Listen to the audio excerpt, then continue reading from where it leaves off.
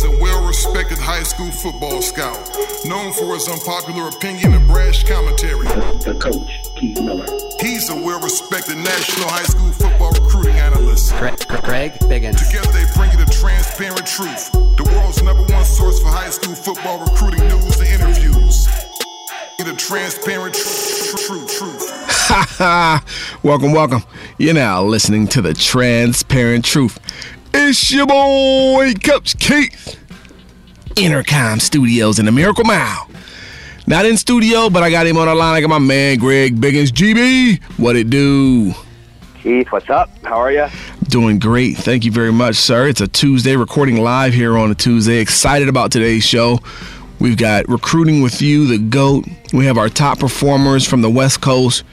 We're going to recap last Friday's games. A couple upsets, GB, that put us in shock and awe. Then we're going to get to our mid-season awards. The first team All-Transparent Truth team and players and coaches of the year. So without further ado, GB. The Transparent Truth Recruiting Report. Hit us with recruiting, my man. So pretty heavy visit weekend. A couple of headliners out west took their official trips. Bru McCoy got no rest at all. He flew out early Saturday morning to the University of Washington after that physical battle against IMG Academy over the weekend. Talked briefly with Pops McCoy. Haven't connected with Bru just yet, but basically the kid got about 3 hours of sleep Friday night and about 3 hours of sleep on Saturday night. So he loved the trip to Washington, though. Family loved it out there. He visited Texas a couple of weeks ago.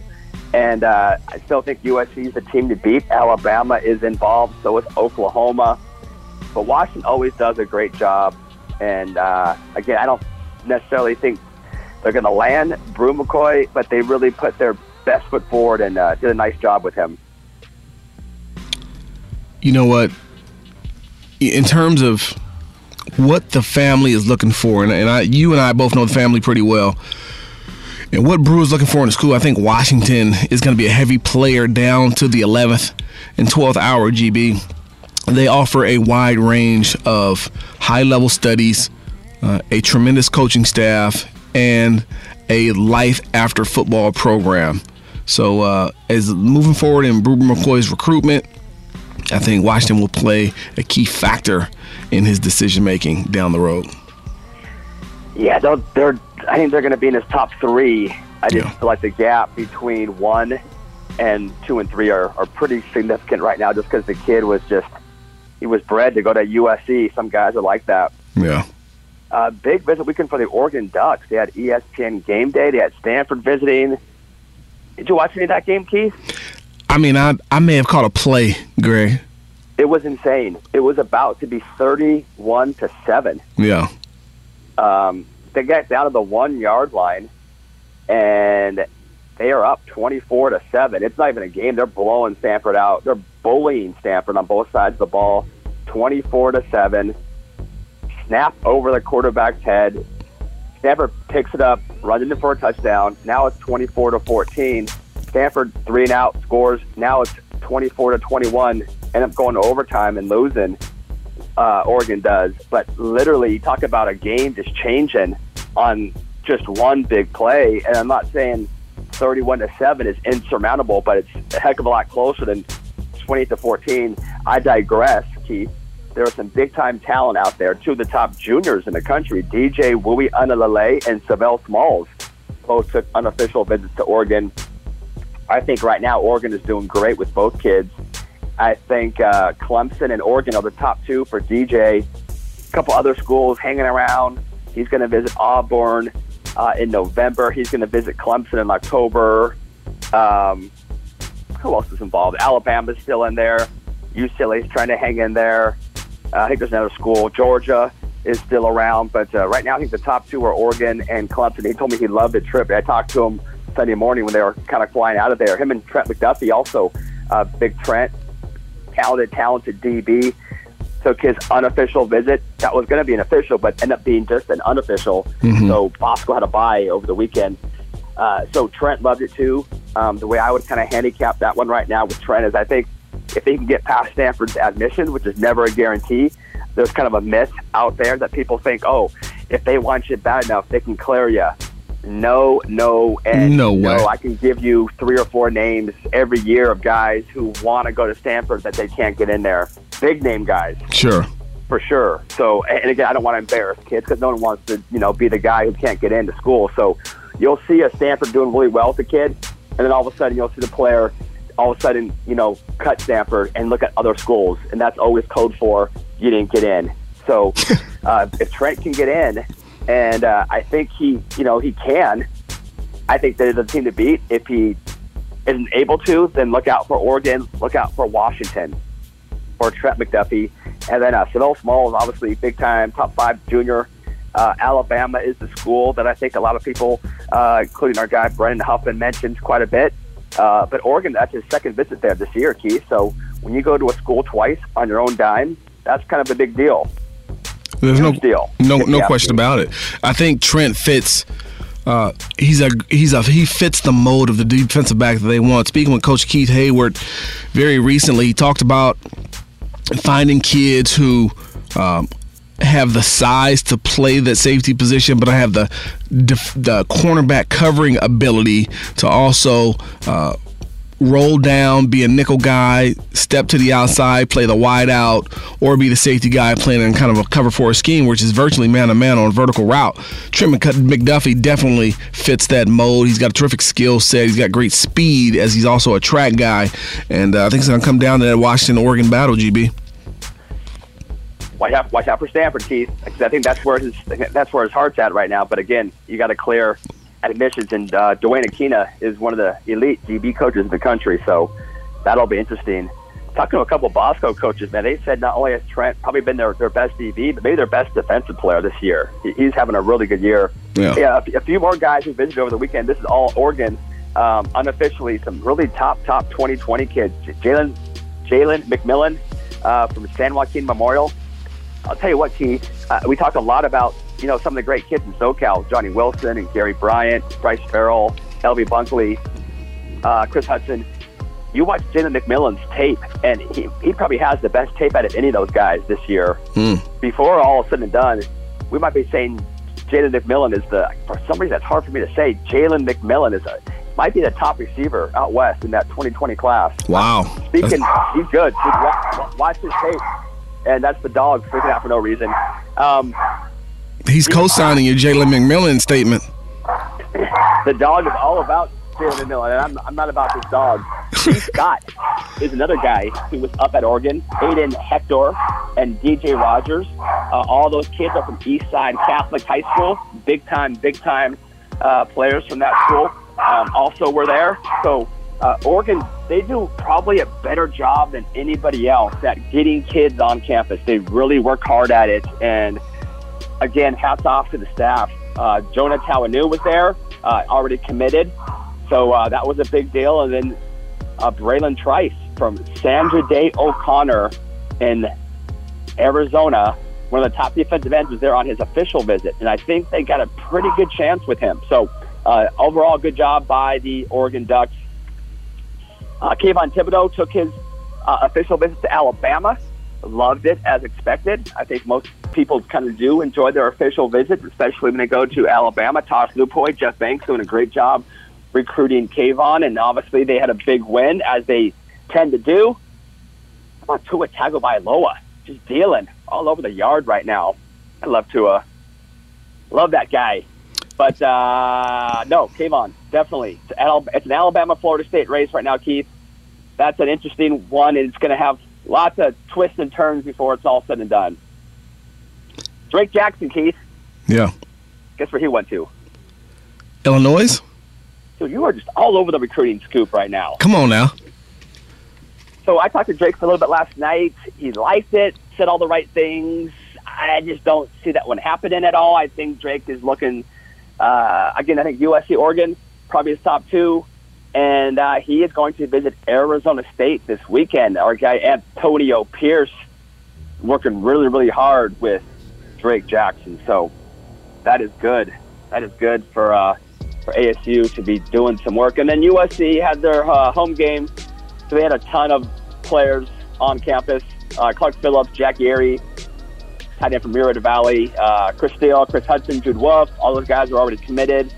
along with a ton of other players. So no commitments this past week. Kind of piggybacking on the Kayvon Thibodeau, Mark Redmond and Ethan Garbers from Corona Del Mar both also unofficially visited Alabama this past weekend too, Keith. Yeah, so again, it's always when a kid takes uses his own dime to go on a visit, you always know there's some serious interest there. No question. No commitments, but we did have a decommitment. Not too much of a shocker because these things never work when you commit this early, but I know where you're headed with this one. Seven McGee, who's back east in Rochester, New York right now. He is only a sophomore, 2021, but gave an early commitment to Oregon. He backed off that one on Monday.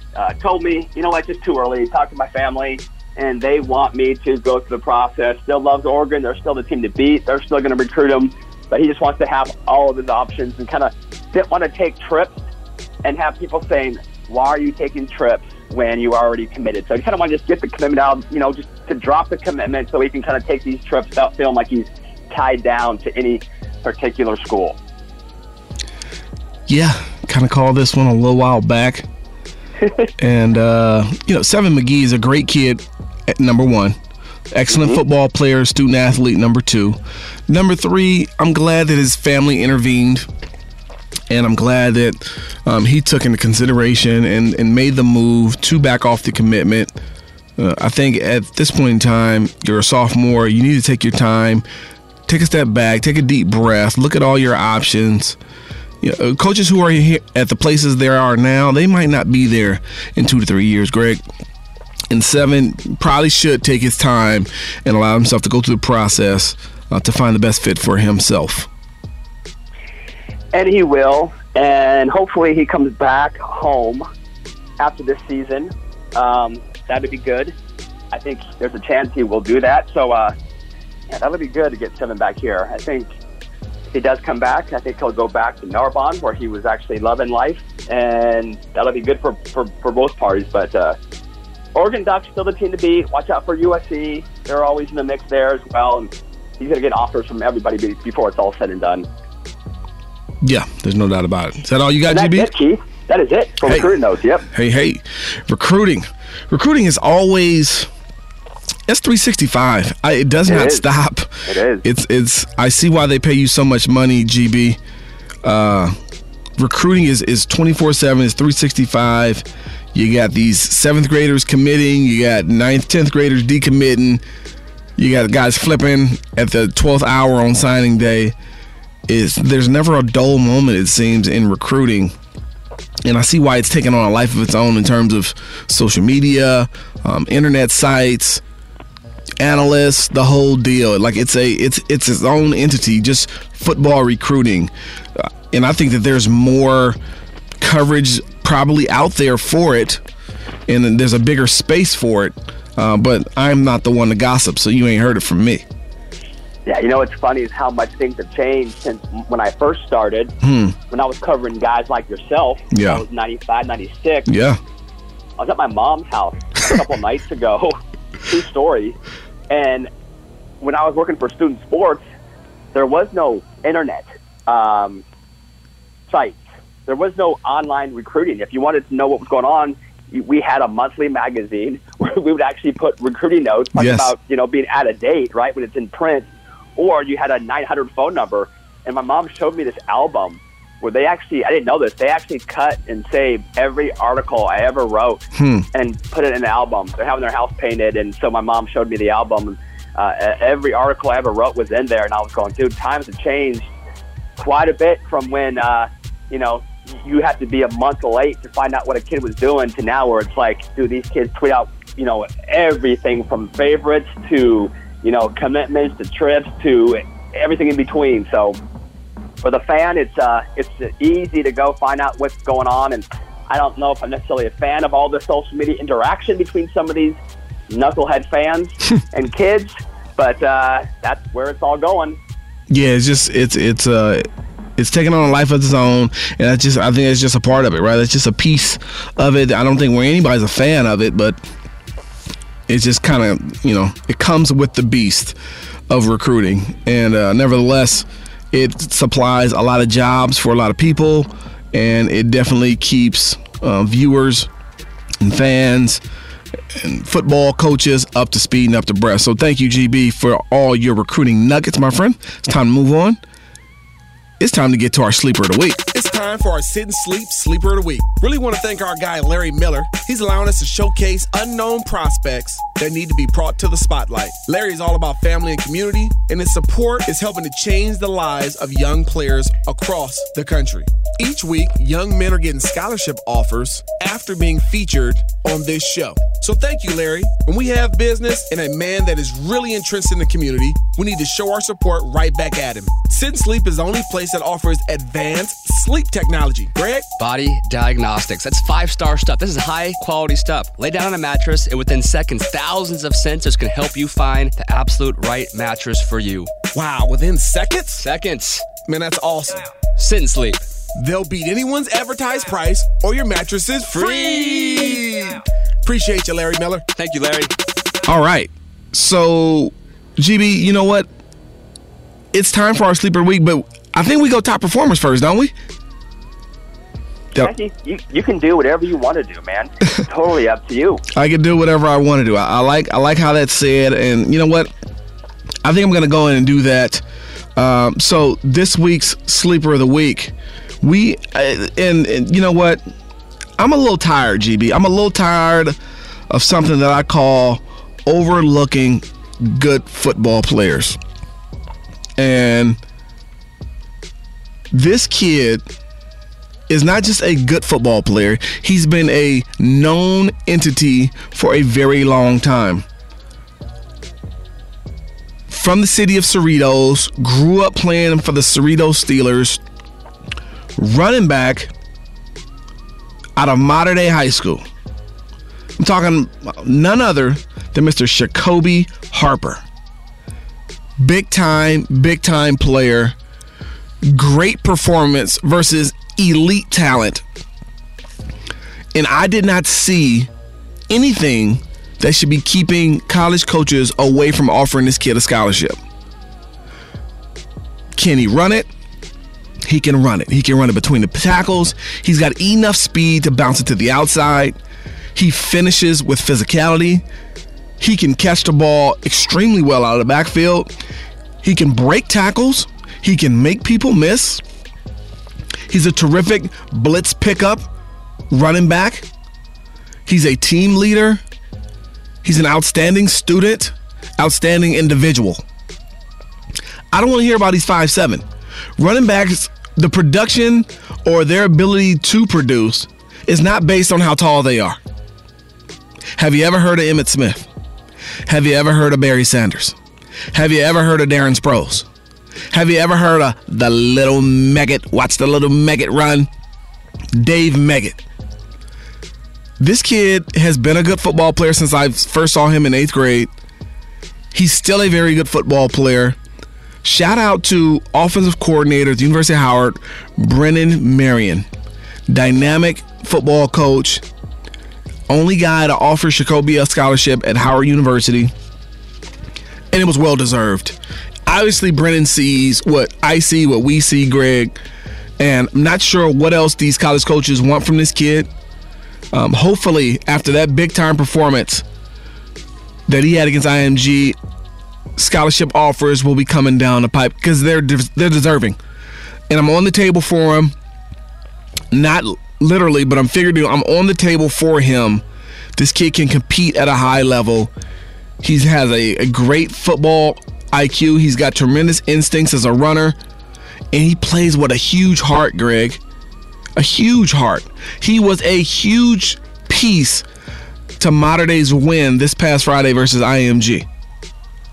His ability to catch, block, run, the whole nine. Be a leader. Throw the first punch. Love Jacoby Harper, man. So, Jacoby, Glenn, Harper family, this is for you. Transparent Truth Sleeper of the Week. Jacoby Harper, running back, 2019, Mater Dei High School. Congratulations. GB, what are your thoughts? Are you Facebook Live right now doing your Sleeper of the Week? No, I'm not. I want to see you actually on top of the table. I want you to stand on top of the table and have Andrew video you on the table. Get on the table for this guy. I want to see it literally literally and figuratively. You might. That would be a beautiful thing. Hey, that's a great idea. Keith, I agree with everything you just said. Yeah. Just being the devil's advocate. I think the 5'7" thing is a concern. All from a college perspective, not from a Greg Biggins, Keith Miller, just from a college offered perspective. If you're 5'7", 5'8", you got to be 4'3", 4'4". And all those guys you named, other than Emmitt Smith, but Barry Sanders, you didn't name him, but Maurice Jones-Drew, 10,500 meters. Darren Sproles was 4'2", 4'3". All those guys were blazers, whereas Jacoby, he's 5'7", and he's not a burner either. So it's kind of like you got to have one or the other. But for me, I will echo everything you said. I mean, he is a football player. I value toughness over anything. You talk to anybody at Mater Dei, they say he is probably the most devastating running back from a blitz standpoint they've ever had. I mean, this guy will absolutely level you. Tremendous heart. Always plays big in big games. You look at some of the games they had last year against Bosco. Jacoby always came up big. He's a kid who I think he loves the big stage, and he's tough, and he doesn't shy away from it, and he's not intimidated by anything. No. And, man, he's a great kid. I talked to him, very godly kid. You know, he said, hey, I have a strong faith it's going to happen for me. It could be now. It could be the end of the year, but something's going to happen for me. I'm just going to be patient and wait for it and keep working. So, amen. Hopefully, if it happens tomorrow or if it happens week 14, I know the kid's going to be excited and, ready to go. And, yeah, man, he can play for sure. I'm excited for him, and hopefully some good things will happen for him. And you know what? I just want to say this, Greg, before we move on to a different segment. Jacoby and the Harper family, don't sleep on Howard University. HBCU, a very good football program, a very dynamic offense led by Coach Brendan Marion. They show that love. They've stuck by that love. And I know that bigger schools, FBS schools may come calling. But I'm going to urge to you that these guys at Howard, they believed in you. They saw it in you. They trusted in you. I think you might want to give them a shot. I think it's actually a good level for Jacoby to go and really, really show his mettle. I think it's a great offense for him to be in. They run that kind of retro spread over there at Howard. They almost upset, who was it? Ohio, the first game of the season, lost 37-32. Remember, they upset UNLV last year and put up 600 yards of total offense the first game last year. So this is a very good offensive football team. Head coach Mike London used to be the head coach of the University of Virginia, knows how to develop players and put together a program. Again, I wouldn't overlook Howard. Tremendous alumni base. One of the most famous, Sean P. Diddy Combs, close to being a billionaire. You never know. Jacoby, Harper family, Howard Bison. Don't sleep. Let's move along, GB. I had no idea Mike London was the head coach. That's awesome. I always liked him. Absolutely. Yes. Solid. So absolutely. That's a great hire. Yeah, no doubt about it. He's a great coach, an outstanding man. I know I've met him at a couple of coaching conventions, and he's an outstanding gentleman as long as being a good football coach. So moving on, we got our top formers, GB. I'll start it off here, my man. We'll go with quarterback Bryce Young with an unbelievable performance, especially in the second half. He went 19 for 30, 309 yards, 2 touchdowns passing, 1 rushing. How about running back Lontrell Diggs out of Grace Brethren? 34 carries, 178 and a touchdown. He was a bulldozer versus Westlake. Quarterback Miles Herrera, Redlands East, 402 yards, 5 touchdowns. Athlete Max Garrison, a freshman, 2022 GB. Watch out for this kid. St. Francis High School with 5 total touchdowns. Quarterback Blake Sturgill out of Moore Park, 305 yards passing, 6 touchdowns. And his wide receiver, Hunter Milton out of Moore Park, 3 touchdown receptions. I also have, lastly in SoCal, or at least the southern section, running back Elijah Juarez, second big week in a row from Long Beach Poly, 239 yards rushing, 2 touchdowns, 1 receiving touchdowns at the Jackrabbits get another win. GB? Good for Elijah Juarez. So I got a couple, too. I'm just going to give a few, 4 or 5, and then I'll let you go the rest of the way. How about Luca Diamant from Venice? 20 of 34, 284 yards, 4 touchdowns, 83 yards rushing in their dramatic come-from-behind win over my Fighting Michael Fletchers. Yeah. What the heck is going on over there? Come on, Fletch. Kelly Arnold. Come on, Fletch. Kelly Arnold. Yes, GB, go with it. 94-yard kickoff return for a touchdown, a 72-yard punt return where he was zigging and zagging, looking like Gale Sayers. Got down to the 2-yard line. They would punch that one in. Also had a 47-yard touchdown reception. Guy just does it. Yeah. On both sides of the ball. Joey Yellen, another nice game for him. 267 and 2 touchdowns. And Jamari Farrell, all Mission Viejo kids. 171 rushing, 2 touchdowns. L.B. Bunkley had 8 catches for 71 yards and also 2 interceptions, Keith. 2. That's 3 for L.B. Bunkley, doing some work at safety. And then Jake Garcia made a nice debut for the Narbonne Gauchos in a tough win over the Fighting Travis Clarks over at Lawndale. Jake was 20 of 30 for 328 and 2 touchdowns, no interceptions. He got the passing game working for Narbonne. And Keith, that is it for me. Take it all the way. Take it home. Take it home. I'm going to take it through the West Coast. I'm going to rip through it, GB. Let's go down to San Diego. Running back from Orange Glen High School, Kyle Patterson, 36 carries, 258 yards, and 3 touchdowns. Repeat performer. Every week you can mark this guy down. He's going to be on our list. Running back Jamon McClendon, 365 yards, 4 touchdowns on 28 carries from Monta Vista. How about Bonita Vista's Roland Cota scored touchdowns receiving from 28 and 53 yards out, rushing from 29 yards out, and had a 98-yard kickoff return. That's 4 total for Mr. Cota from Bonita Vista. How about Kenneth Watson? He rushed 15 times for 233 yards and 2 touchdowns, including an 80-yarder for Steel Canyon. I bet you know this guy, Greg. Mira Mesa quarterback Noah Tumblin, 13 for 18, 300 yards, 2 touchdowns. Plus he gained 108 yards on the ground on 14 carries and a touchdown. Great performance by him. Let's take it to NorCal really quick. Linebacker, running back, De La Salle High School, Henry To'oto, the Pro Football Hall of Fame Academy All-American. 136 yards and 13 tackles on defense. Athlete Zachary Larrier out of Monterey Trails. 2 touchdowns rushing, 2 touchdowns receiving, and 2 interceptions.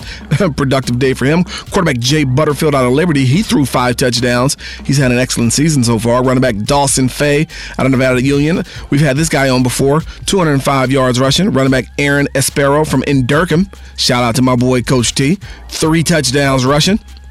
Wide receiver Jamil Shepard out of Palo Alto.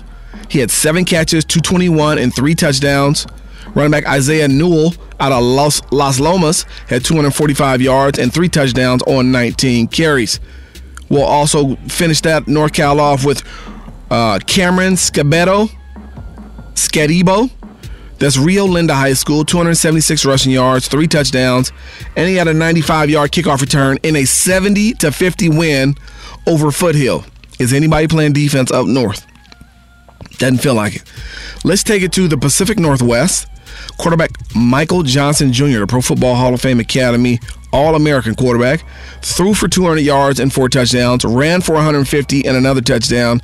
Tremendous skill set by Johnson Jr., and he lit it up. And then running back Alamar Alexander from Columbia, 348 yards and 7 touchdowns, GB. And that's all I got for you, my man, for my top performers. Kind of an abbreviated version of stats, stars of the week. Yeah, a little abbreviated version, because we got something to get to, GB. We've got to get to our All Transparent Truth mid-season team. We got mid-season awards, ladies and gentlemen. The All Transparent Truth mid-season team. And I got some surprises on here, GB. We're going to start off with our Coach of the Year. I think we both agree on this one. Outstanding job done by former Bosco Office Coordinator, now head coach of the Mission Viejo Diablos, Chad Johnson. I think they're 5-0 right now. They've taken down 2 Trinity League teams. 6-0. 6-0, excuse me. Haven't had their bye yet like everyone else. Yeah, good point. Haven't had their bye. Chad's doing a great job. Not just coaching offense, though. He's coaching all 3 phases. Special teams have been very impactful. Defense has played well, especially in spurts on the back end, and the offense has been dynamic and explosive. So, GB, your thoughts on Coach of the Year there? Oh, easy call. And obviously, there's a lot of teams that are undefeated right now. You can kind of give a shout out to a lot of coaches, but I don't want to be that guy who shouts out 18 different coaches. Right. 18 different No, make a players. decision. So, Yeah. No, you got to understand. He walked into a good situation. Mission Viejo, the cupboard was definitely not bare. Right. They had a lot of talent, but I feel like Chad has upgraded the strength and conditioning program there by leaps and bounds. Players have told me that, and he's doing a great job with Joey Yellen, who I'm going to go ahead and tease. I know quarterback-wise, Keith, we're going to probably have Bryce or DJ, but Joey's going to be my guy for first half quarterback of the year, just to be different. Hey, come on, Greg. You're jumping way ahead of me, man. I know, You're taking my shine. You're jumping way ahead of me. I feel like you're hating right now. Come on, you're gonna go Bryce. We know that. We all know that. Wait. There's nothing wrong with that. Listen. You're jumping way ahead of me, and I'm gonna need to pump your brakes because I want to go to my player of the year right now. Through the first half of the season, my player of the year is Brew McCoy. He's done it on both sides of the ball. What kind of award show is this? You start off with coach, you're now MVP. You got to work your way up. You got to go quarterback, running back. Okay. Let me slow down. Okay. Player of the year. Okay. That's fine. Let's go to my quarterback. My first team quarterback, and I only did the first team, is quarterback Joey Yellen out of Mission Viejo. Get out of here. You're stealing my thunder. Greg, I'm looking right at it. Joey Yellen. Screenshot that right now and put it on Facebook. Okay, I don't believe you. I'm going to screenshot it right now, and I'm going to put it on Facebook. My running back, Jordan Wilmore out of Lawndale. Running back, Zach Charbonnet out of Oaks Christian. What you got? You just went with two. You can't have two. You can have two backs, GB. There's 11 players on the field. No, we want one player per position. I'm gonna go Zach Charbonnet. I'm a big fan of Jordan Wilscore. Yep. But I got to go with Zach Charbonnet, who for me has established himself as the top back, not just in Southern California, Keith, not just California, not the West Coast. Okay, just the West Coast. Okay, yeah. Because Lord have mercy. There's a guy at IMG who's not bad. I was gonna reel you back in, big fella. I was gonna reel you back in. A little carried away. Yeah. Stop at the West Coast. Put my foot down right there, but I will say top 5 back nationally, and I'm going with Zach Charbonnet. Who is your receiver? My receivers, All Transparent Truth midseason award, Jason Heller out of Westlake, and wide receiver Kyle Ford out of Orange Lutheran. What you got?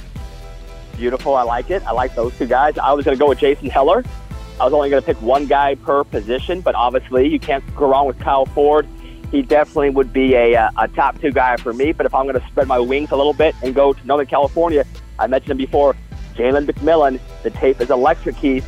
So I got to see the tape, GB. Jalen and Jason Heller will be my 2 guys. Okay. Love Kyle Ford. You going to go with the tight end here or no tight end? I am going to go with a tight end here. I'm going to go tight end out of St. John Bosco, Jude Wolf, who I thought has been fantastic so far this season. I would agree. No, nothing to add to that. Okay. Let's take it to the offensive line. I'll start off with Donovan West out of Alamany. Offensive lineman Ryan Suliafu out of J. Sarah. Center George Mikey Hahn out of Mater Dei. Offensive lineman Hunter Canelli out of Mission Viejo. And then offensive lineman out of Mater Dei, Miles Morale. That is a good list. Again, I was going to go with just one guy, maybe because I just watched the tape, but Drake Metcalf from St. John Bosco has my favorite first half highlight tape so far. But that is a great list of guys, and I would not argue with any of those guys. So I'll take those 5, and I'll throw in Drake. So I got a 6-man line. Yeah, Drake was... Get past us. Yeah, Drake was right on my fringe. I mean, I was trying to get him in, and he was right on he was like the 6th guy. I do want to say that. Ryan Suliafu has been outstanding for J. Sarah. Donovan West has been very, very good for Alamany. George Mikey Hahn, if you look at the tape from IMG, man, it was so impressive from George. Hunter Canelli from Mission Viejo, he's been the anchor at left tackle for the Diablos, and then Miles Morale has been, extremely good as he always is. I want to go with my athlete for the first half of the season. I'm going to go with junior La Habra High School, Clark Phillips. I love Clark. Let me clear my throat. I'm going to put you on mute. There, I just cleared my throat. I'm going to go with Achille Arnold as my athlete. Okay. But I would definitely have Clark on my defensive back team if I was going to go with a four-man secondary. And just to piggyback on your O-line, Donovan West, I love. He would be my number 2 guy. Okay. So I like Donovan. Obviously, he played against high-level competition, did a great job against Kayvon Thibodeau, and I'm a big fan of West. But Clark Phillips, don't want to skip ahead. He'd be one of my 4 DBs. But for my athlete, I'm going to go with a guy we call Achille Arnold. Double A. AA. Go have a drink. Let's take it to the defensive. You see what I did there, GB? You see what I did? See what you did there. Okay. Let's go with our defensive line. I want to start off with Sean Nielsen out of J. Sarah. Good call. Go look at his tape. Man, he has been very impressive. Very impressive. I've got 4 guys. Drake Jackson has been awesome. Blocking punts, yes, sacking quarterbacks, running things back for touchdowns. Keon Ware-Hudson, who I thought really stood out, especially in the first half versus IMG. Keon looks great. And then my 4th guy, or not my 4th guy, but to finish off my defensive line, number 1 prospect, Kayvon Thibodeau, still a man amongst boys. I mean, you're watching different film than I am of Kayvon. If he's a man amongst boys, I know he can get bored sometimes. That's not my concern. What would be the concern? If you're talking about an all first half team, it shouldn't be a guy who's dominated in the first half.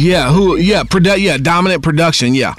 And he's done neither. In 5 games, he has 7 sacks. He has 6 sacks, and I've seen 3 of the games. I'm sorry, and 6 sacks. 2 of those sacks where the guy fell in front of him. Hey, Greg, I can't apologize if I beat the other team by 100 points. I gotta play who's in front of me. What does that have to do with a guy dominating or not? I don't care if they win by 100 or by 2. If you just watch his play, he has not dominated in any game so far except for the game they played against Bakersfield Christian or whatever.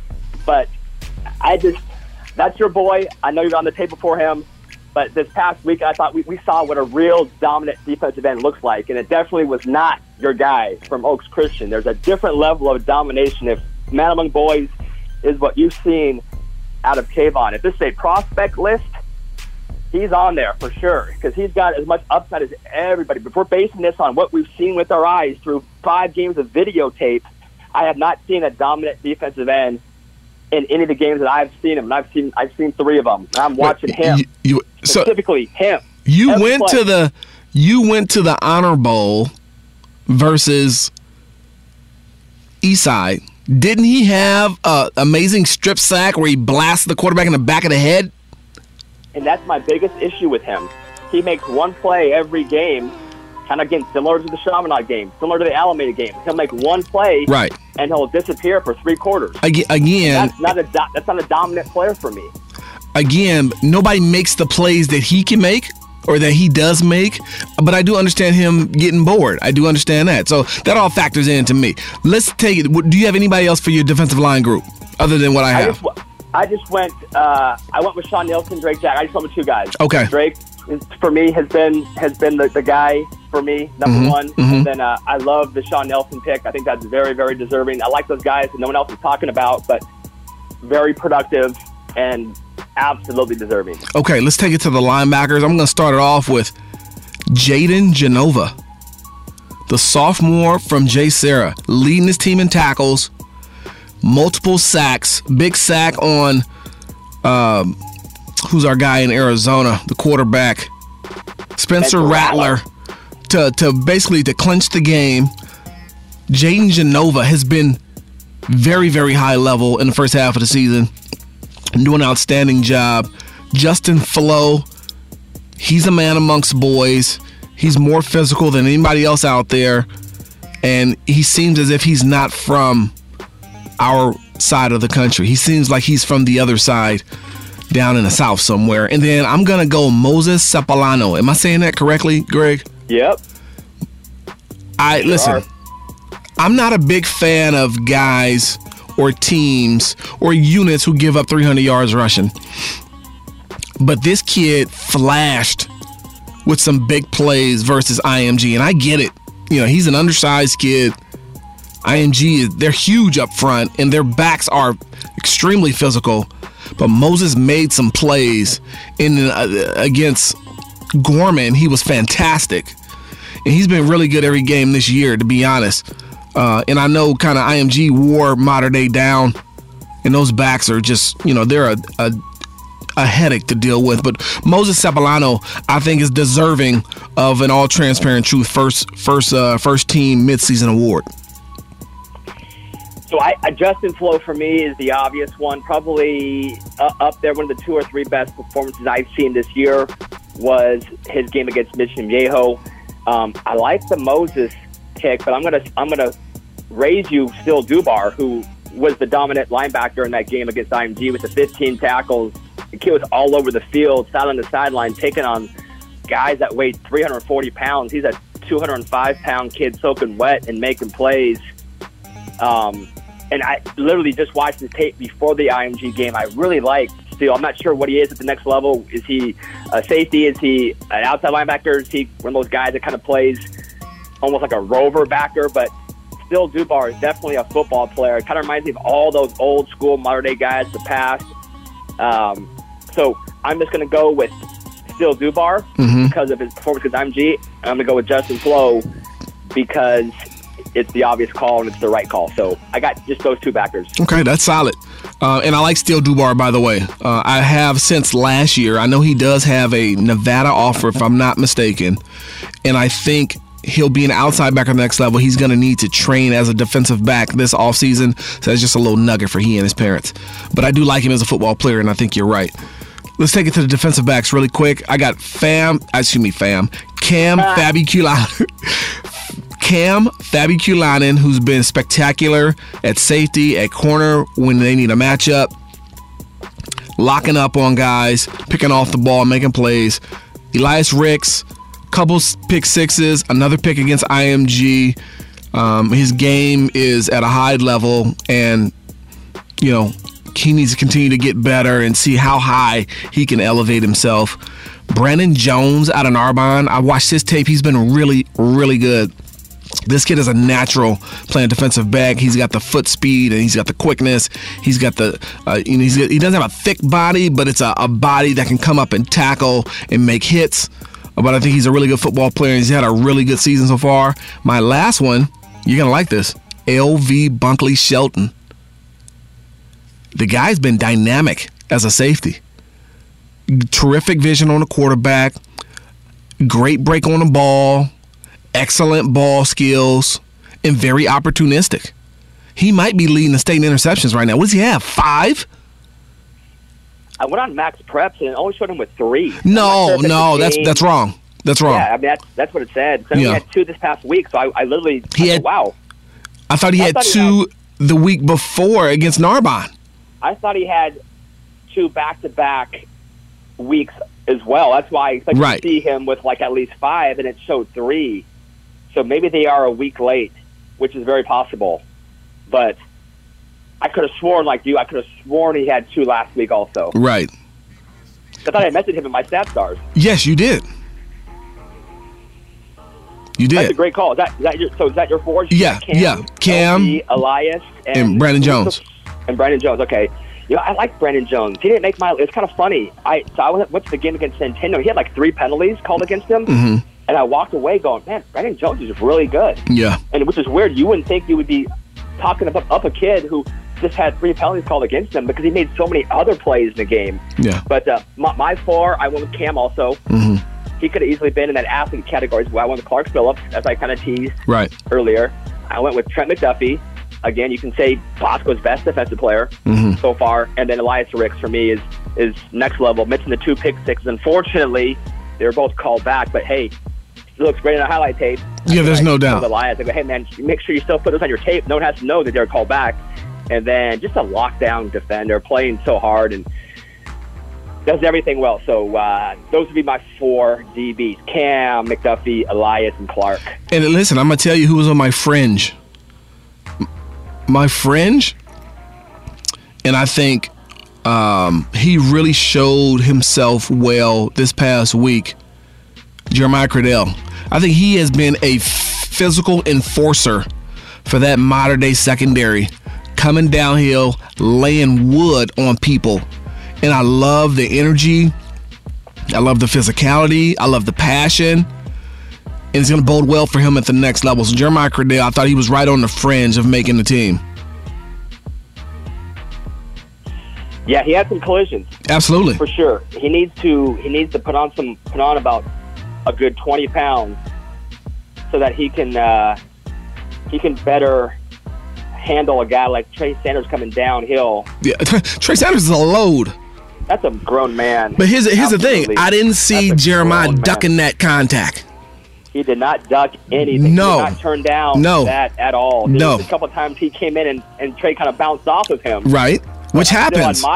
I still admired the fact that he went downhill and put his head in there and smacked him with everything he had. Everything he had. And nothing but respect from Coach Keith. There's no doubt about it. And he's been good all season, Greg. I mean, against Gorman, I mean, he was very physical. He was coming downhill, smacking their running backs. And you can just tell he's that enforcer for that defense on that back end. He sets the tone with his physical edge.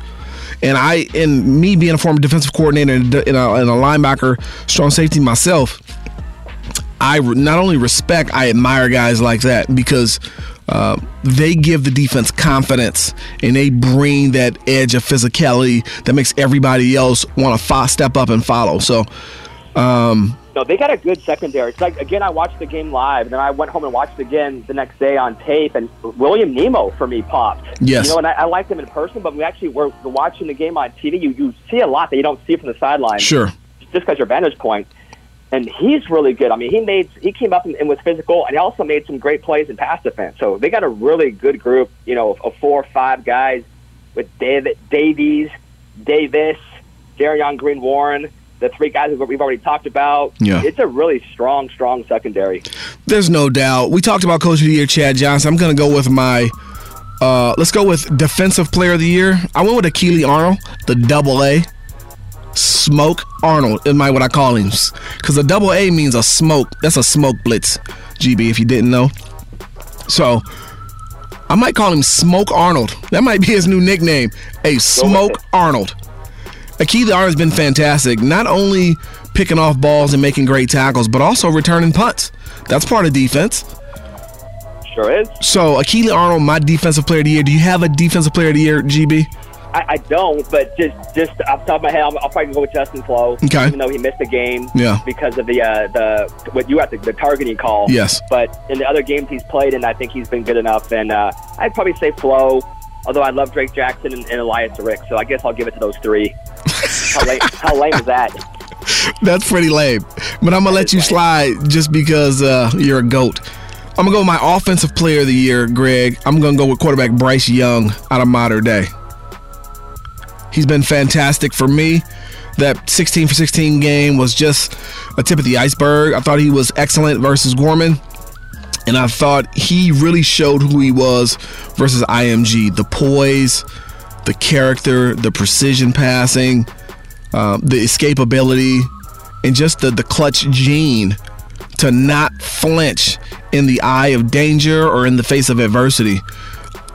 Everybody knows I'm a Bryce Young guy. Bryce Young is my Offensive Player of the Year, GB. You just did one of my pet peeves that people do when they pick all league teams. You picked a quarterback, and then you picked another quarterback to be your Player of the Year. Sorry.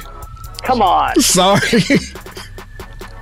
I don't have an Offensive Player of the Year. If you had to go with a guy. Bryce. Yeah, just because you picked Bryce, I'll probably go with Brew McCoy. Okay. I'll tell you what, dude. That was a physical game. IMG, I thought, defended him pretty well. They usually had a guy in press coverage, and they were physical with him. They kind of had a safety over the top as well. He had to battle for everything he got, but he still, over 100 yards, touchdown, the key catch, beautiful pass from Bryce in the back shoulder with, a minute left down the 6-yard line.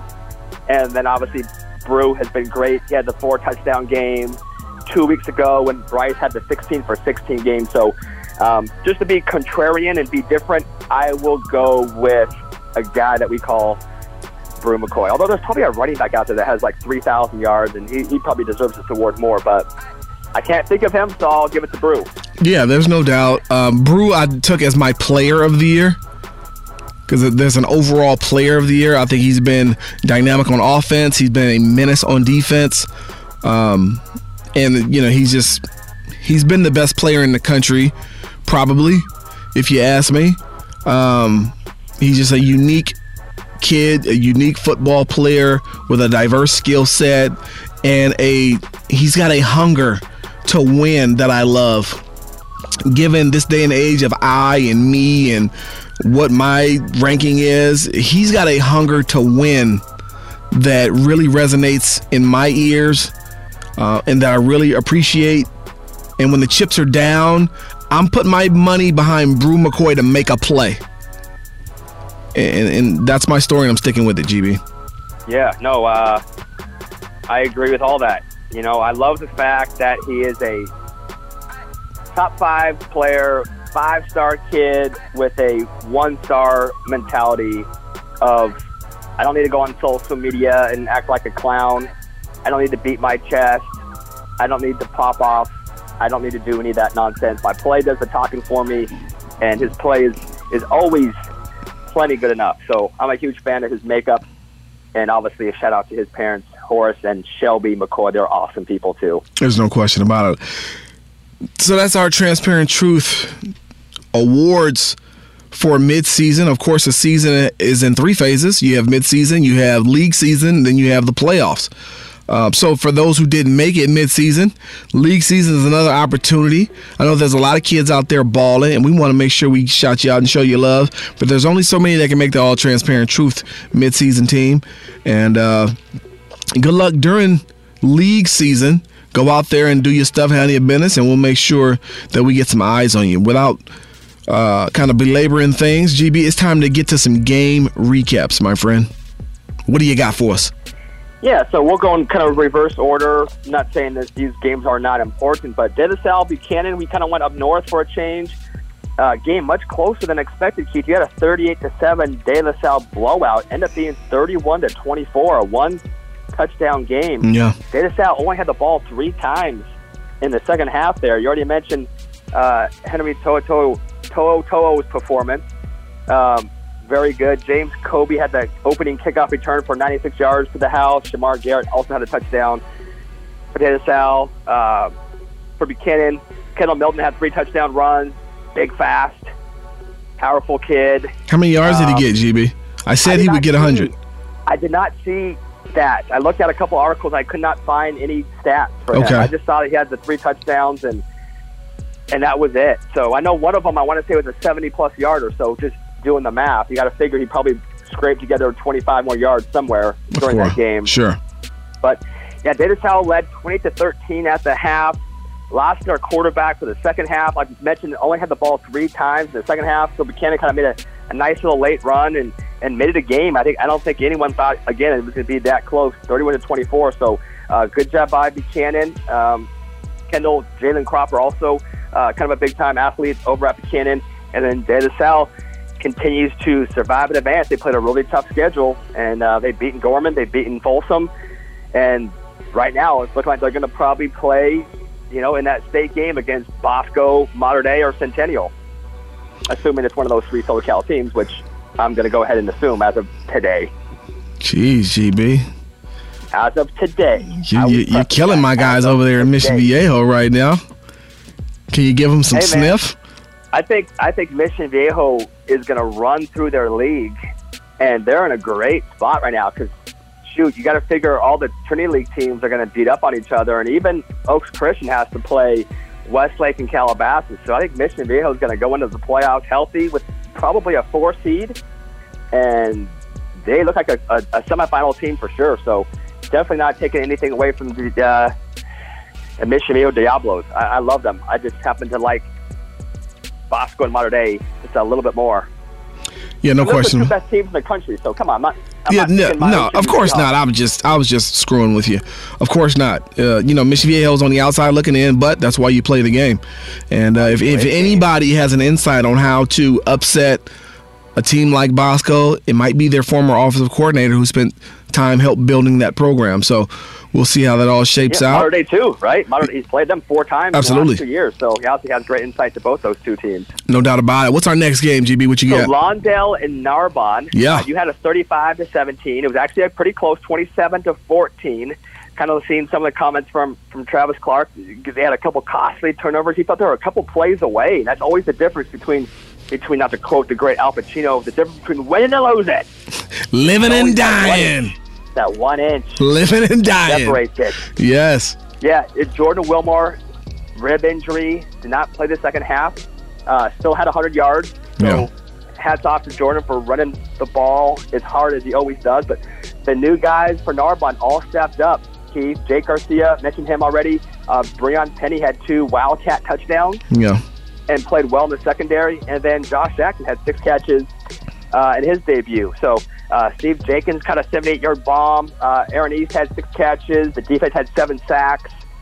So Narbonne played a really tough schedule and got through it. And now, obviously, comes the part where they win each game by 60 points and get ready probably for a regional game against somebody. And I think good job by Lawndale. Lawndale played Narbonne, Calabasas, and Sierra Canyon. And we had Travis last on the podcast. He said, hey, why not? Let's play these teams. We might not win right now, but let's play them and see what happens. And so I love Travis. I love that mentality. And again, they weren't blown out in any of those games. So I think they are going to be a major, I don't want to even call them a dark horse. They're going to be a favorite for me. I think they're in Division 5 or 4? 4. I think it might be 4. Whatever division they're in, I think they got a great chance to make a long run. And I think I picked them to win it all last year over Paraclete, and they were upset early. But I think this year that loss actually kept them in that same division. So I think they actually are in Division 5.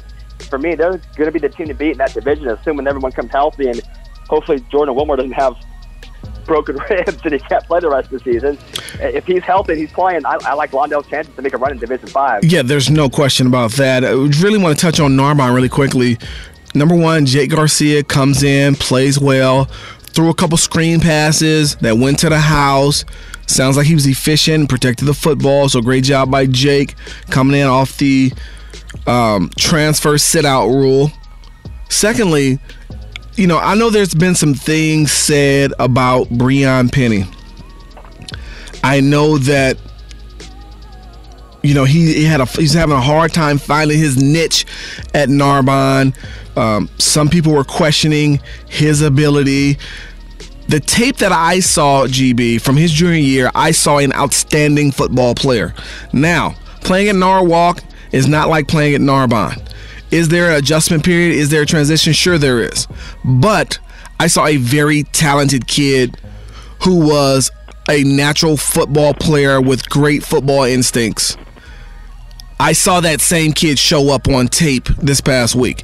In the Wildcat, the ability to find the hole, see the hole, burst through the hole, and just make a play with the football. I like Breon Penny.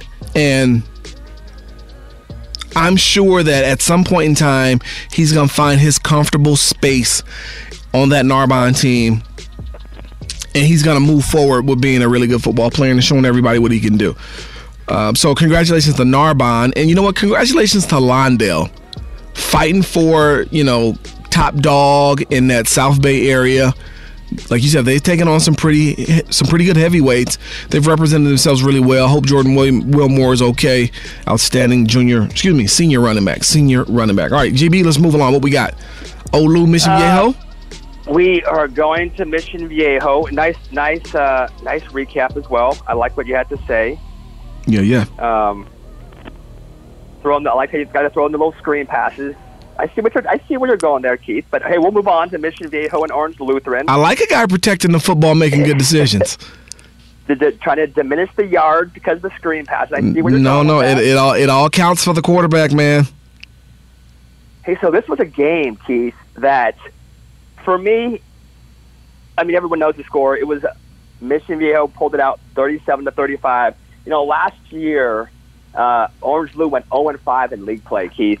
And I had to defend Ryan Helinski to some people who said, how do you love a quarterback who can't win games? How do you go 0-5 in your league? And I'm saying, well, number one, the Trinity League is the toughest league in the country. And number two, in at least two of those games, I want to say the Servite game and the Santa Margarita game was last-second drives by the opposition for game-winning field goal and game-winning touchdowns. This game, again, Ryan Helinski drives the field. They attempt a 30-yard field goal, and I know high school extra points aren't even a given, so high school field goals are definitely not a given. But I still feel like, shoot, if you're inside the 30, let's hit that thing. Right? We're not talking 50 yards. We're not talking 45 yards. We're not even talking about a 40-yarder. If you're inside the 30, let's hit that thing. Yeah. Let's be a hero. Let's make it so you don't have to buy yourself lunch at your school for the rest of the year. Man, I'm not going to ever call out a kicker's name, but he got to hit that kick.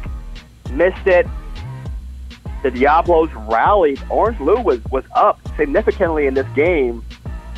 Got to a fast start, and they led 28-17 after my guy Jackson Cloyd, another guy who I really like. He could have been a guy who we could have named for our all linebacker team. He had a 100-yard pick six. All of a sudden, you're thinking, dude, Lou has all the momentum in the world, and that's when Keely Arnold said, not so fast, and he gave the Dikembe Mutombo finger wag and said, I'm taking this kickoff back to the house, and that's what he did, Keith. So all of a sudden, you got momentum. It's 20-17. You blink your eye. Now it's 20-24. Yeah. And now Mitch got the momentum. And then he also returned a punt, as I mentioned, down to the 2. Jamar Farrell, great job. Joey Yellen, great job. Defense clamped down the fourth quarter. Ryan Helinski, great quarterback. They actually held him to under 300 yards, which is kind of a tough thing to do because usually you're used to seeing Ryan going off. Al Ford held him to under 100 yards.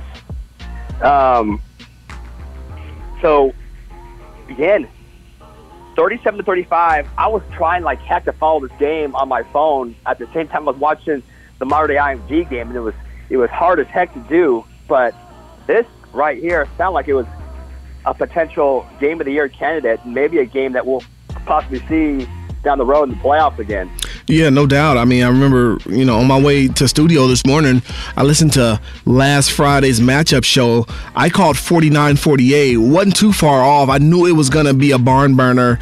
You got two explosive offenses, dynamic playmakers on offense, coaches who like to push the tempo and really put the ball in the air. It was going to be, or at least it was potential for a lot of highlight plays. The star of stars, I think, what you said on your Fox Sports deal, Keely Arnold, man. Keely Arnold, he's been nothing short of fantastic for the Diablos. But that kick, got to hit that. And I'm sure my man will hit that next time.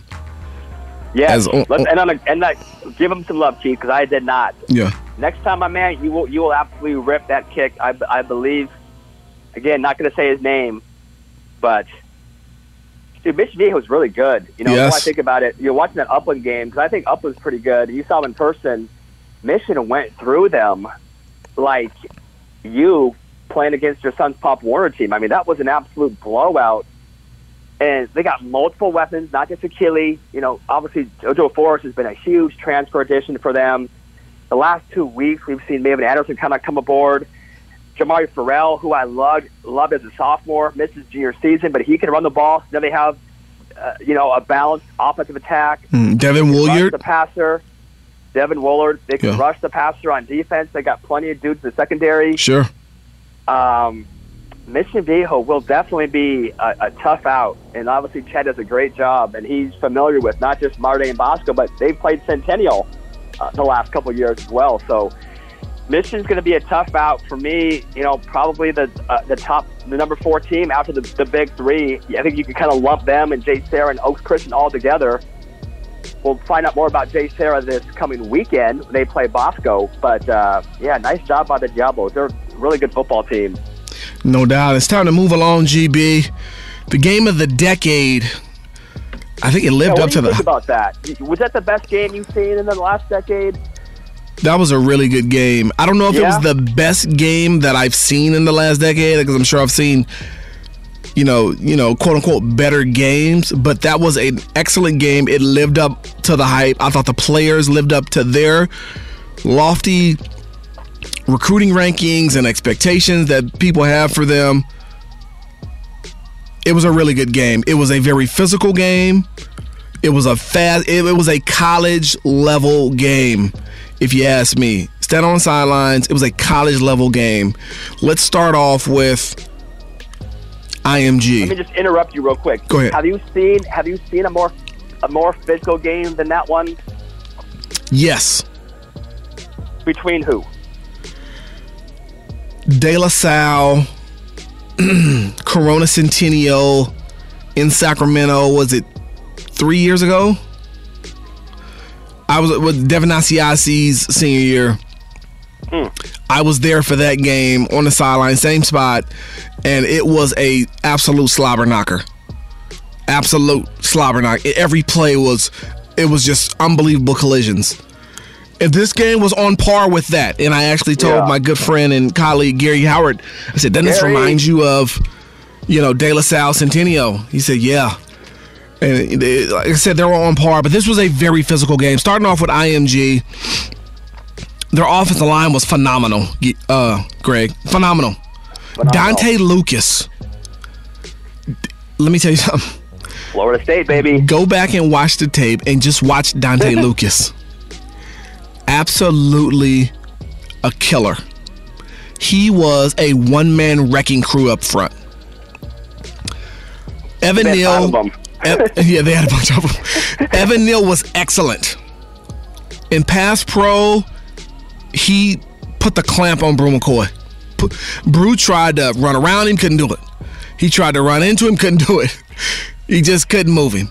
And I get it. I keep interrupting you, but I'm right there. That was, for me, that was the one surprise of the whole game, Keith, was that Brew McCoy was non-existent as a pass rusher. Yeah. There were several times he didn't get out the line of scrimmage. Well, there's a couple reasons for that, Greg. And I've been in this situation as a player, so this is why I've got a really good perspective on it. Number one, against Evan Neal as a player? No, but let me move forward with what I'm going to say, and I think you'll be able to pick it up. You tell your tale. Yeah. When you're playing on offense and you're running a tempo offense that Mater Dei does, and you're out playing receiver, which they probably threw it twice as many times as they ran it at least, and you're out running routes. Not only are you running routes, you're fighting off press coverage at the line. You're trying to outrun a double team. And this is happening the whole game. Then you flip on the defensive side of the ball and you're like, hey, beat this 5-star, 6'8", 370-pound kid. You don't have the same juice. You just don't, right? Brew gave it everything he had. He just didn't have the same juice coming off the football. And by the way, Evan Neal is a 5-star prospect. And I said this when I saw him at the Nike camp. He's going to make zillions of dollars in the NFL. This kid is a phenomenal tackle. He's not just big. He's got foot speed. He's quick. He can redirect. He's excellent in pass pro. And he did. He put the clamp on Brew. It is what it is. But to Brew's credit, Evan Neal doesn't have to play both ways. Brew, as you said earlier in the show, he was exhausted. And this is why, GB. And so, credit goes to Evan Neal. He was outstanding. Dante Lucas was a absolute mauler. And that offensive line, I had to tip my cap. They were very, very good, GB. Yeah, no, that definitely wasn't, it wasn't rocket science why Brew was struggling. Sure. I mentioned it earlier, just how that was the most physical secondary I've ever seen on Brew, by far. Mm-hmm. They had, a guy in his face, and then once, I want to say it was DJ Turner, he got kicked out of the game, which was one of the most absurd calls I've ever seen in my life. Sure. Michigan commit, really good. Yeah. He got kicked out. Him and Brew got tussled on the sideline. He kind of flung Brew and got kicked out of the game. For me, that's not even a penalty. Maybe you talk to the kid, but you definitely don't get an ejection. I understand. I don't like it, but I understand the first ejection. That's what they're doing now. You can't crack back in high school. That's an automatic flag. I don't like it. It was a great hit. There was Michael Jones, who's a stud linebacker. I don't like it, but I kind of get that. But the second one was bad. Anyways, the next guy they put over on him was the Cavado's kid who's going to Ohio State, who's a safety, and he was being equally physical. So, no, Brew was battling, but I think I didn't come away disappointed in Brew. I came away just more impressed with Evan Neal. That's what that did. I mean, you know what? It's like the old saying, they get paid to play too. Yeah. I mean, those guys are good over there too. So I thought, for me, Keith, that might have been the most physical game that I've seen live. I saw the very first Long Beach Poly De La Salle game. That was the Poly Big Five against the Derek Landry team, and Nate Kenyon was in that game. Maurice Jones-Drew's coming out party. Right. That game might have been as physical, but I feel like nowadays the athletes are so much more athletic.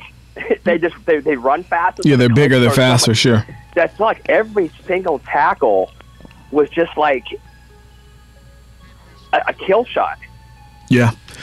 Yeah, I don't disagree with you. Unbelievable, the physicality. And I think you had the game. I just deleted it, but you had a 3-touchdown game. I thought Mater Dei was going to win by a couple scores. I think we both thought, or at least this is my reasoning was, and I kind of hedged my bet last week. I said the only reason why I think it will be closer is if they can do what Bosco did 2 years ago, and that's run the ball down their throats.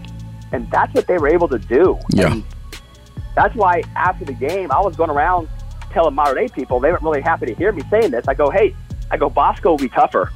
And they're like, what are you talking about? And I'm like, dude, Bosco can throw the ball. And they're going to be not as physical. They don't have Evan Neal. They don't have Trey Sanders, although I love George Solani. But they have the same type of smash mouth mentality plus mindset, a great quarterback. Yeah. And 4 really good receivers / tight ends. So, but Trey Sanders, for me, that was such a great performance.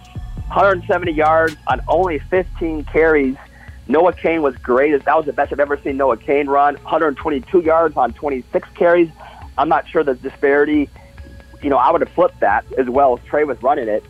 Trey had the great punt return for a score as well.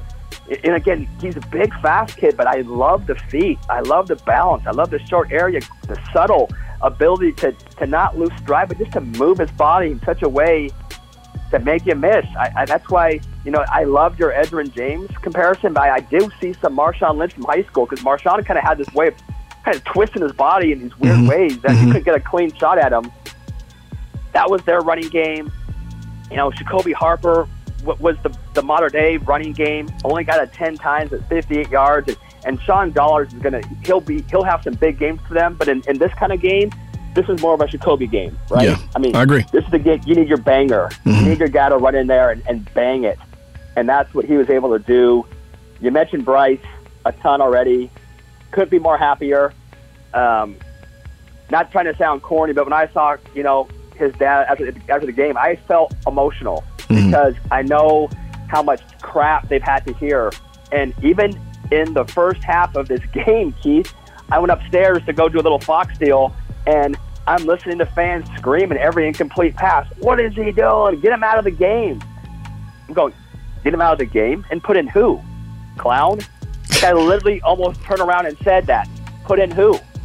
I guess your son's the backup quarterback. Yeah, right? I don't know what they could have been watching, because I thought his decision making was great in the first half.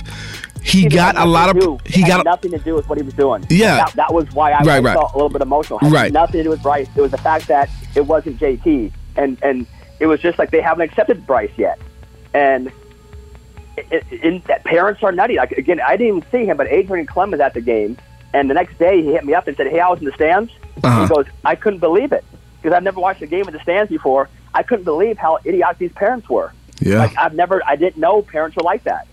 Because every game he goes to, he's on the sideline, right? Sure. And dude, Blair went to the Mission Viejo game, Keith.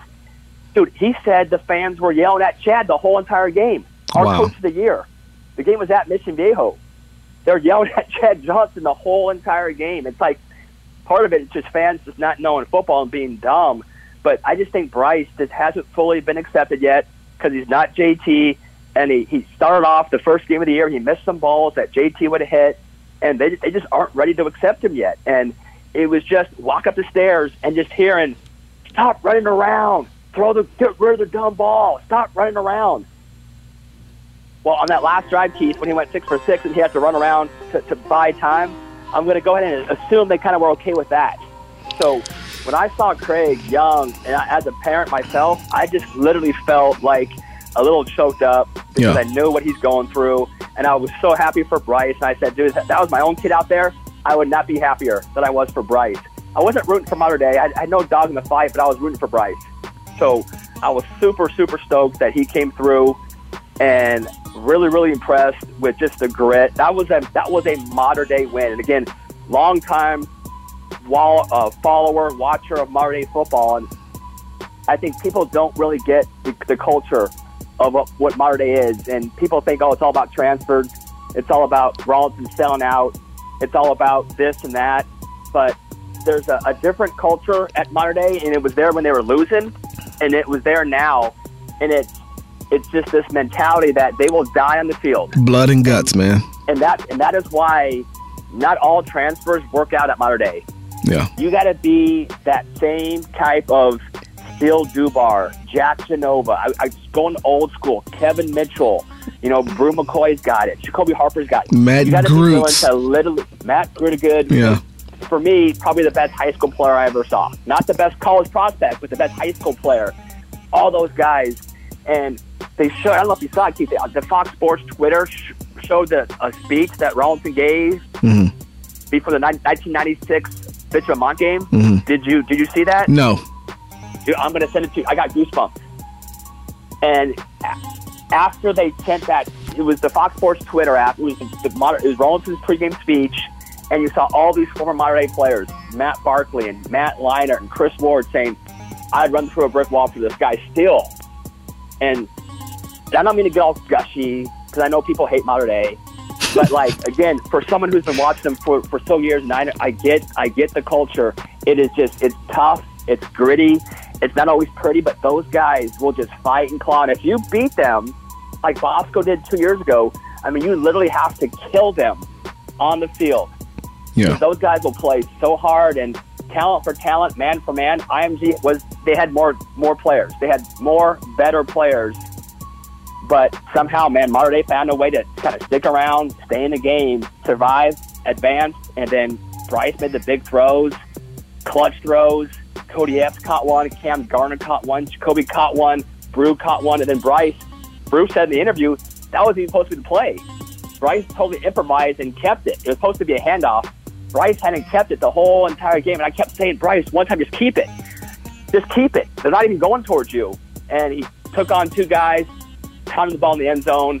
It was a great night. Not the best game I ever saw. I think, for me, a little ugly first half, penalties, right. A little chippy at times. I don't think it needed to have the constant chippiness, constant jaw-jacking. But a really, really good football game. Fun to be at, and, a lot of respect on both sides after that game. Yeah, I can't really much say anything more. A lot of respect on both sides, like you said. Trey Sanders was amazing. Noah Cain was excellent. David Baldwin, I thought, flashed at times, made a couple really good throws on the move. They just couldn't execute enough in the passing game to kind of overcome the Bryce Young magic. I don't want to take credit, but I gotta have to. I nicknamed him the Magician a while back, and he was magician-like on Friday night, and he is who I always thought he was. Very interesting. Somebody asked me and others, who would they take? This was last year, GB. This is 2017. Who would I take out of the 2020 quarterbacks, which is a special group here on the West Coast? And I said Bryce Young. And the reason was exactly what he showed Friday night. He does not flinch. He's like the ultimate chess piece. He can do everything from the quarterback position. And he put Mater Dei on his back on that last drive. He made it happen. Brew McCoy was very good offensively. Jeremiah Cradell has set a physical tone. Elias Ricks with a big pick. Trey Sanders put his claim in for the top player in the nation. I'm not talking top prospect. He put his claim in for top football player in the nation. He was the best player on the field Friday night. He was outstanding. He was next level. He was NFL ready next level. And I was, I'm a big Trey guy, and I was impressed. So that, I think that says enough. So GB, I know we're running kind of overboard. That kind of does it for us. It's the transparent truth. Who breaks it down like Greg Biggins? Coach Keith. Man, one thing, Keith, we didn't mention. Go ahead. And I don't know how we didn't. And I again, co-sign on all of that. I was a Trey Sanders guy, but not to the degree I am now. Like, I am blown away. He's a generational guy for me now. But I really, really, really liked watching Nolan Smith from warm-ups to the game to after the game. For me, and this isn't taking a shot at anybody, but for me, you got to be a dog. You got to be a guy who goes hard. I don't care about being bored. You got to be a guy who wants to go hard every single play. And talking to Chris Ward after the game, one of my favorite guys who I covered, he's the O-line coach now, said the best defensive end I've ever seen at the high school level. And he only had like 5 tackles. Yeah, it wasn't his tackles. Yeah, that wasn't it. It was just the ability. Yeah. Oh, my gosh, right? Yeah. Like, it was crazy. Even, like, he was taking Miles, who's probably as good a pass protector as you're going to see. And, again, credit Miles, man. Miles battled as best he could. Yeah. But no one was putting him in the backfield on every single play. Again, Keith, what about the strategy? Do we second-guess it? He only had the 4 or 5 tackles and no sacks. He got close a bunch of times. I think he caught at least 2 or 3 holding penalties. But were you surprised? I was that they had him on Miles probably 95% of the game. I was tailgating with the Marty parents, including Ty Marks' dad, before the game. We were all expecting. He was down like, hey, it's going to be Ty. It's going to be Ty and Nolan. We'll see how Ty does. And I only saw Nolan on the left side maybe 5 or 6 times. And we saw at the opening, Nolan's a right defensive end, right? Right. Just because of who was playing left tackle, I would have thought they would have flipped it. And watching what Nolan did against Miles,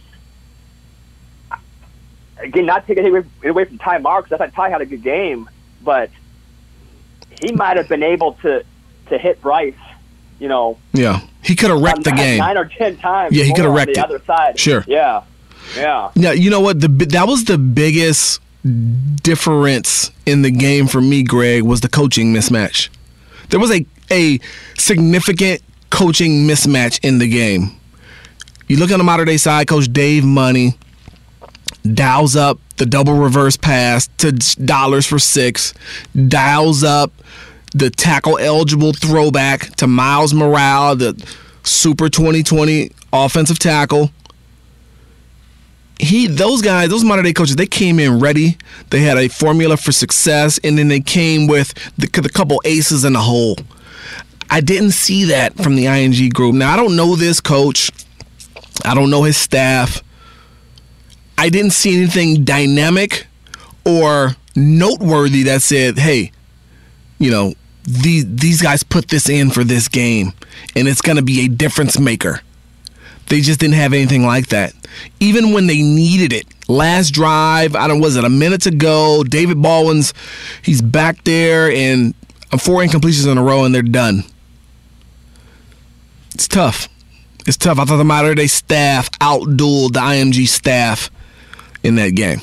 Yeah, and that'll happen probably against just about every staff. And I saw the same thing you did. It's kind of funny. I had a little different take, and maybe this is just me being like, I don't know, too old school or something. Mm-hmm. When I see a team when I saw them have to resort to those 2 trick plays, mm-hmm. I said to myself, Marty might be in trouble. Feel like they can't go toe-to-toe with them right now. They have to resort to these gimmick plays in order to hang around and stay in the game. Obviously, Marty won the game, but whenever I see a team having to do that, Keith, that's always whether it be high school, college, or pro, I was like, okay, it's almost like you feel like, if you're a pitcher and you go away from your fastball, you got to start throwing curves and junk balls because you don't trust your stuff.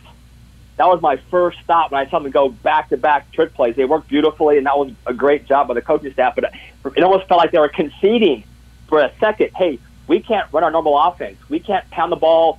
We don't have a secondary receiver right now outside of Brew. Yeah. We need to dial these things up. Obviously, it worked, but that was my initial thought. But with the IMG staff, I I didn't think they had anything extra planned. I think they probably just felt like, and it almost worked, hey, we're better. We can just go line up, smash mouth on offense, and on defense, let's blanket through, let's rush the passer, let's hit the crap out of them. And that strategy almost worked. It almost paid off. If they were just, one drive away. Yeah, one drive away. It was a great game, and that pretty much does it on The Transparent Truth. GB, thank you so much, my man. We're the #1 high school football podcast in America. It's not to be argued or debated. Nobody does it like we do it. Follow us on social media. Follow the show. Without further ado, let's bring this baby to a close. There's a new sheriff in town. And guess what? His name's Reggie Hammond. Y'all be cool.